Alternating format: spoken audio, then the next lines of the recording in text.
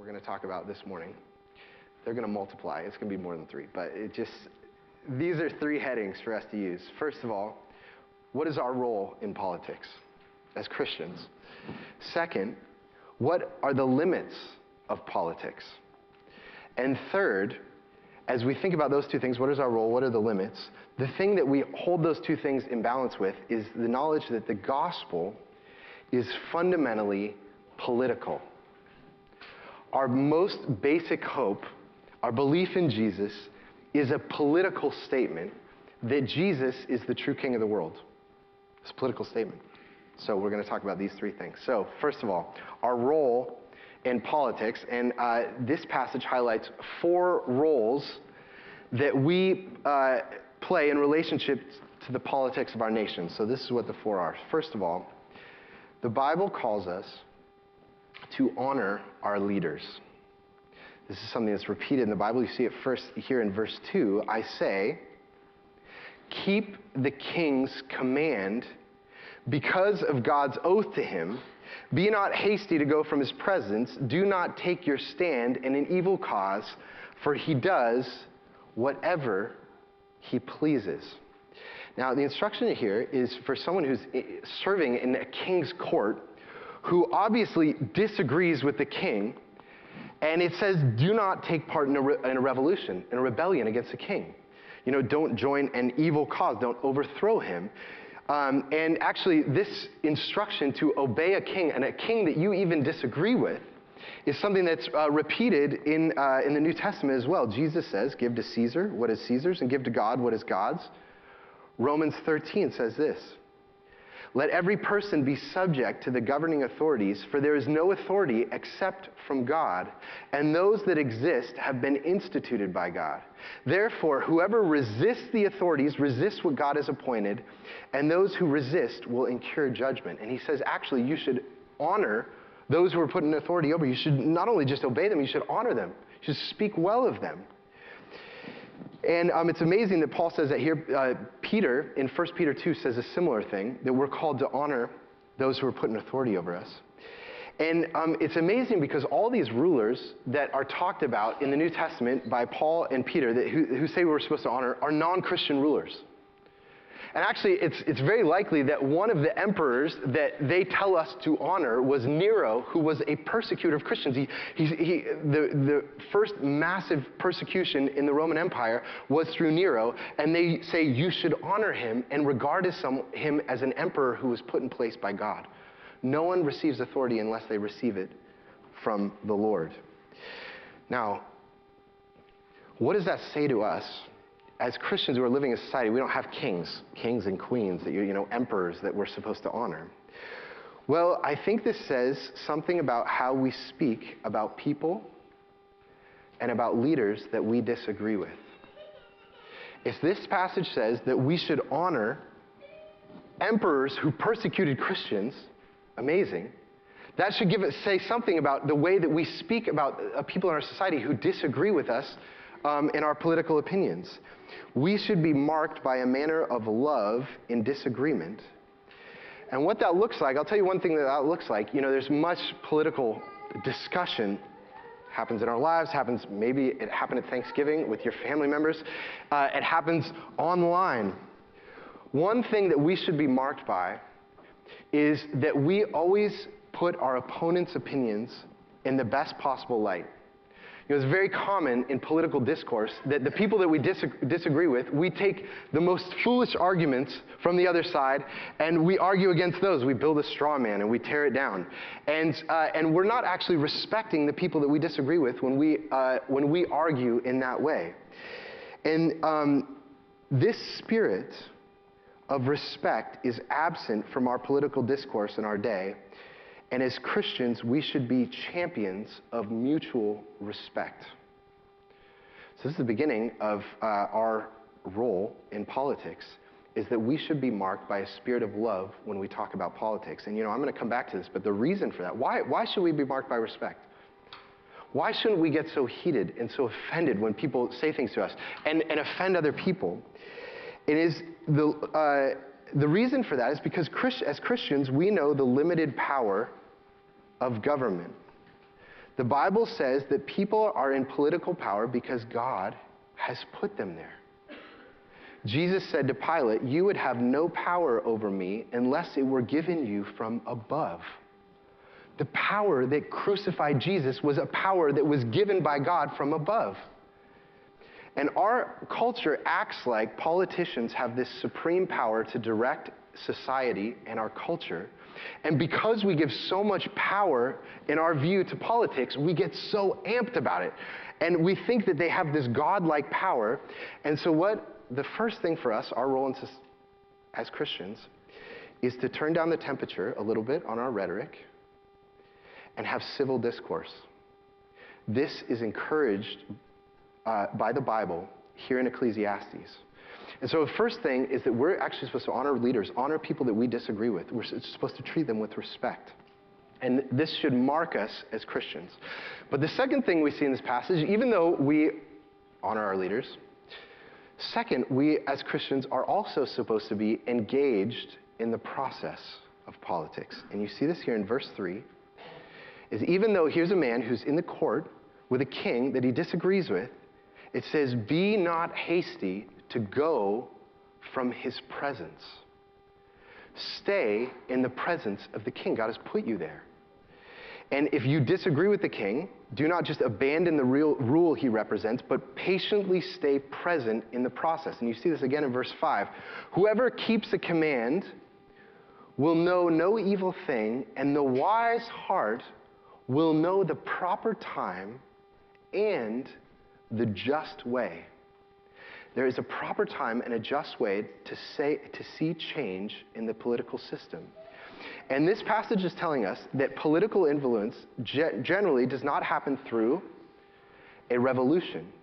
God's people are not called to bring a revolution against rulers that they disagree with, but it happens through patient, thoughtful, nuanced engagement. And Jesus was insistent that his kingdom, when Jesus brought his kingdom, his challenge to the political parties in political rule in his day, the Roman Empire, it was not a revolutionary challenge. It was a reformational challenge. He says, "My kingdom is like a seed that seems so small, it seems so weak, it seems so powerless, that it's put in the ground and it slowly grows up into a great mustard seed and transforms society slowly, reformationally." That's how his kingdom works. And so Ecclesiastes is giving us this vision of respecting those who differ with us while remaining wisely and thoughtfully engaged in seeking change in the politics around us. Now, we should be aware that Christians have had a huge influence on modern politics throughout history. Let me just give you a few examples of things that we just take for granted as Americans that have come from theological roots. So you take, for example, just elected representatives in our nation. If you go back to Deuteronomy, you read Deuteronomy 1, and when the elders that ruled over ancient Israel, they were not chosen by Moses, who was the leader of God's people. They were elected by the people, and they appointed heads of their clans and over their tribes. And this was true also in the churches. In the early churches that were in the colonies and the Reformed churches and the churches of the Puritans, they elected their elders from the congregation. And this gave a principle from the church, the way the society of the church was run, of how a society should be run, that the people should elect their representatives. And it's also true that in the church, what's the thing that binds us together as a church? If you become a member of Christ Church, one of the things that we read with you is something we call a membership covenant. It's a document that outlines what our life together is like. And actually, the American Puritans that lived in the colonies, that had so much influence in forming the way our society is led, had churches that were led that way, the congregational churches. And it was because of their vision of life together in the church that gave them this vision of a constitutional, covenantal a society that formed our society. You look at the Christian understanding of original sin. Christians said that all people are born sinful. They have a corrupt nature. And so no one can be given absolute power. We have to limit the power that is given to any man. There must be checks and balances in government. This is a theological innovation. You look at Martin Luther during the Reformation. who had an insistence on the priesthood of all believers. He said that in the Christian church, there are not the holy priests who are up here and then all the lay people who are down here. He said, no, all God's children are actually priests to the nations. All people live a holy life. And this was the thing that laid the foundations for an egalitarian modern democracy, is that we viewed all people as equal. And actually, as Protestants, one of the things that we highlighted was that to be a Christian, you were a Christian not because of your ethnicity, not because of your family or clan or the community you grew up in. You were a Christian because you had personally embraced Christ. It was a free choice. And it's that vision of the spiritual life that led to the formation of the free individual that we understand as Americans, that is just foundational for society. All of these things are incredible, radical innovations in human society, and they all have their roots in Christian theology. Christianity is not a private spirituality, it is a comprehensive, society-shaping worldview. We have so many resources, and so it's integral for us as Christians to be thinking about our theology and applying it into society, because it is our theology that actually brings justice and peace and freedom. And so, as we think about being engaged, what should we care most about in the political process? And this is the third thing that I want to say, that our role in society is not just that we honor our leaders and that we're engaged in the process, but third, that we defend the weak. That should mark Christians' passion, is a defending of the weak. And you see this here in verse 10. Then I saw the wicked buried. They used to go in and out of the holy place and were praised in the city where they had done such things. This also is vanity, because the sentence against an evil deed is not executed speedily. The heart of the children of man is fully set to do evil. Now, what this is describing is that there were these wicked men who actually praised in the city.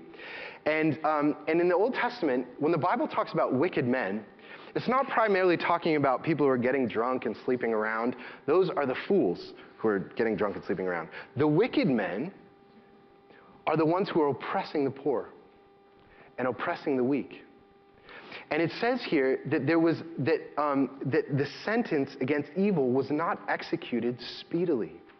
And that this is one of the things that a government is for, what the state is for, is to protect the weak. And it's the primary role of a government is to curb injustice. And when it comes to questions of justice, it's very important that as Christians, we are willing to listen to the church globally and the church's opinions about what it means to defend the weak.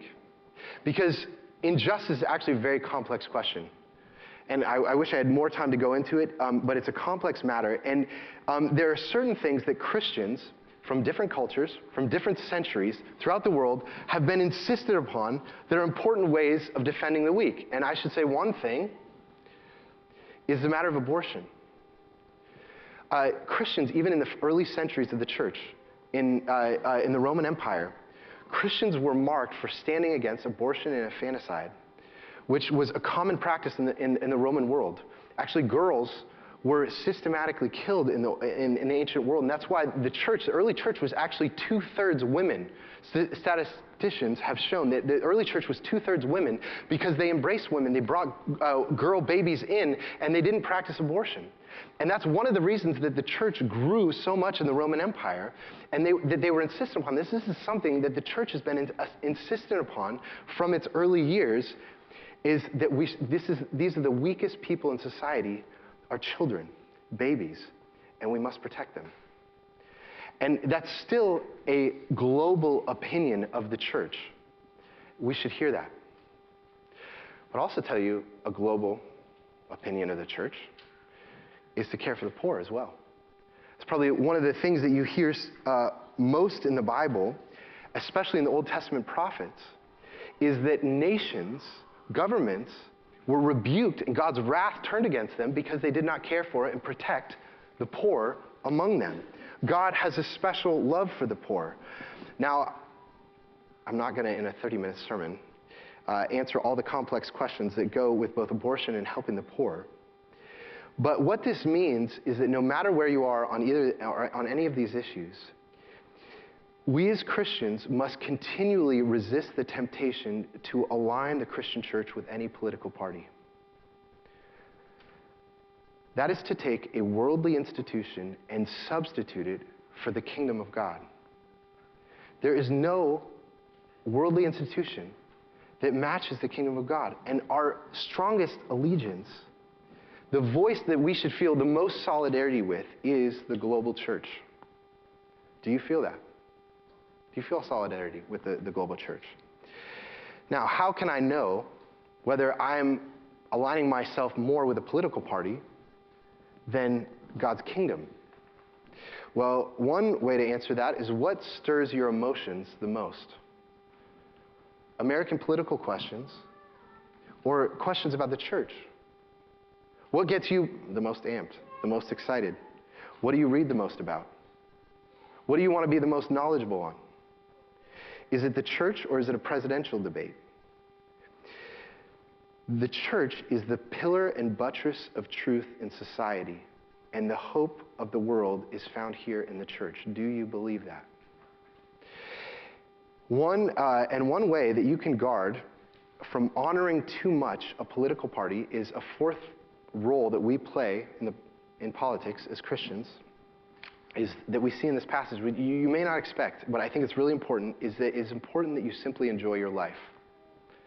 Look at what it says in verse 15. And I commend joy. For man has no good thing under the sun but to eat and drink and be joyful, for this will go with him in his toil through the days of his life that God has given him under the sun. What we have to remember is that these simple enjoyments of life, just being with your family and eating together and working, are far more important than politics. Do you know that your family's Thanksgiving dinner was more important than the presidential debate? Do you believe that? If you don't believe that, yes. I heard a yes. Good. Good. Let me read to you. This is what C.S. Lewis says, which I think this is from his book, The Way to Glory, and his thoughts on politics. And I think this is profound. Actually, if you hear in this passage, it sounds like he's thinking about Ecclesiastes. This is what he says. As long as we are thinking only of natural values, we must say that the sun looks down on nothing half so good as a household laughing together over a meal, or two friends talking over a pint of beer, or a man alone reading a book that interests him, and that all economies, politics, laws, armies, and institutions, save insofar as they prolong and multiply such scenes, are a mere plowing the sand and sowing the ocean, a meaningless vanity and vexation of spirit. Unless wars, governments, politics, laws are making more families sit around their table and laugh together, they're useless. This is the end of politics. And so we must be modest in our view of the role of politics in life. And one of the reasons for this is the second heading that we're going to look at in this passage. So first of all, our role in politics is that we're supposed to honor our leaders, we're supposed to engage the process, we're supposed to defend the weak, and we're supposed to enjoy our life. But second, we must look at the limits of politics. And the two biggest limits we learn from the Bible are these: that first of all, the state cannot save an individual, and second, the state cannot bring peace to the world. Two things. The state cannot save an individual or bring peace to the world. So first, the state cannot save an individual. You see this in verse 6. For there is a time and a way for everything, although man's trouble lies heavy on him. For he does not know what is to be, for who can tell him how it will be? No man has power to retain the Spirit or power over the day of death. Now, what this passage is saying is that there is a limit on what man's ingenuity can do for other human beings. You can't know their future. You can't plan another human being's future for them. You don't know the future. You can't shape their passions. You know, it says no man can retain the Spirit. What commentators say that's probably talking about is you can't shape someone's beliefs and passions. You can't engineer their emotional life and their inner life and their character and who they are. You cannot create all those things. This is something only God can do, and most of all, you cannot keep them from the day of death. Increasingly, our culture expects the state to make humans thrive. We envision that the state is going to make humans thrive. State support for the poor, for state education, for state health care. We tend to think that if we could just engineer these things, if all these things were calculated correctly, we could rescue people from the effects of the fall. If we did our politics right, we could stop the fall. And increasingly, the roles that were played historically by the extended family, the neighborhood, the church, are being taken on by the state. And so any attempt for the state to act as a savior, Christians are going to be critical of. Because we believe that salvation belongs to the Lord. It is the Lord who can only the Lord who can save an individual. And is this to say that the state plays no role in human flourishing? Absolutely not. But we must start from a place of modesty. And the more our culture rejects the Lord and doesn't believe in the God of the Bible, the more and more we are going to be giving the roles that God is supposed to play, we're going to give that role to the state and ask the state to fulfill that for us. So first, the state cannot save an individual. The second thing is the state cannot bring peace to the world. You see this second half of verse 8. There is no discharge from war, nor will wickedness drive those who are given to it. Now, what this is talking about, there's no discharge from war. What is that talking about? It was saying that through no human effort are we going to stop wars, that they're going to be over. Human effort cannot create that. Not through human ingenuity, not through human planning, nor can we direct human history or the future. Now, does this mean that the U.S. should not fight ISIS? Because I'm saying we cannot bring peace to the world. I'm not saying that. You may have different views on that. I'm not saying that. I'm just saying that we should be modest as we enter into that discussion, that the state, nations do help to curb injustice. They do have a responsibility to defend the weak. But it does mean that as Christians, any military action that is taken, we should be well aware that peace among the nations will never come through human militaries or through human diplomacy. Peace among the nations will not come through human militaries or human diplomacy. But peace only comes through the Prince of Peace, King Jesus. And I think it's important for us as Christians to recognize these limitations, because over the past century, Christians, both on the left and the right, have had visions. They've had hopes for our society. And they said, how can we bring this hope to our society? If we could just get the right people in office, we could get into a place of power, and we could create this society that we are envisioning. And we believe that politics can give us that society. And I put a quote for you. If you turn to the sermon page, there's a quote from James Davison Hunter. He's a sociologist at the University of Virginia. He wrote a really helpful book called To Change the World. And this is what Hunter says. At best, the state's role addressing human problems is partial and limited. It is not nearly as influential as the expectations most people have of it. It is true that laws are not neutral. They do reflect values. But laws cannot generate values or instill values or settle the conflict over values. The belief that the state could help us care more for the poor and the elderly, slow the disintegration of traditional values, generate respect among different groups, or create civic pride is mostly illusory. It imputes far too much capacity to the state and to the political process. There's limits to what the state can do. Now, this raises a question.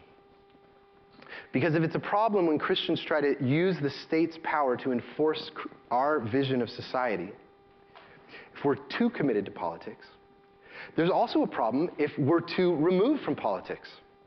Actually, one of the most important historical examples of this was the Lutheran Church in Germany in the 1930s. Because the Lutheran Church had a vision of the two kingdoms, where Lutherans said, there's the earthly kingdom and there's the spiritual kingdom, the heavenly kingdom. And they're very distinct. They don't influence each other. They don't overlap. And so the church did not speak against the Nazis and became impotent as the Nazis just took over and eventually took over the church and totally corrupted the church. And so the question is, how do we resist both these errors of becoming not too committed to politics and not too withdrawn either? And this leads to our third point, is that the gospel, understanding that the gospel is fundamentally political. Now, most of you, when you hear that statement that the gospel is political, you probably hear me saying, the gospel is about American politics. That's probably the opposite of what I mean, okay? What I actually mean is that the gospel, the story of Jesus' life, death, resurrection, and ascension, is an announcement that Jesus is the true King of the world. And he has bid all people everywhere to come and bend their knee to him and give him obedience. And I think, for many of us, when we read verse 2, it says, I say, keep the king's command because of God's oath to him. We read that as modern Americans, like, who's the king? I don't even have kings. This doesn't apply to me. But who's our king? Jesus is our king. Of course this applies to us. We are a part of a kingdom. We are subjects in a kingdom where Jesus is the king and we do his command. Now this is the interesting thing. Our ultimate political allegiance is to the kingdom of God and not to the kingdoms of this world, which, by the way, includes America. Our ultimate allegiance is to God's kingdom, which means that we should have more solidarity with the African Pentecostal Christian who loves Jesus than the atheist American who lives down the street. We feel a deeper bond with them. Now, does that mean that we don't care about America? No. I love America. I love the fact that we get to live here. We have many freedoms that we should thank God for. We should celebrate. But our love for America is secondary to our allegiance to God's kingdom. That is a profoundly loud political statement. And you might think that when Jesus says he is bringing a spiritual kingdom, Jesus is bringing a spiritual kingdom. It's a kingdom of heaven.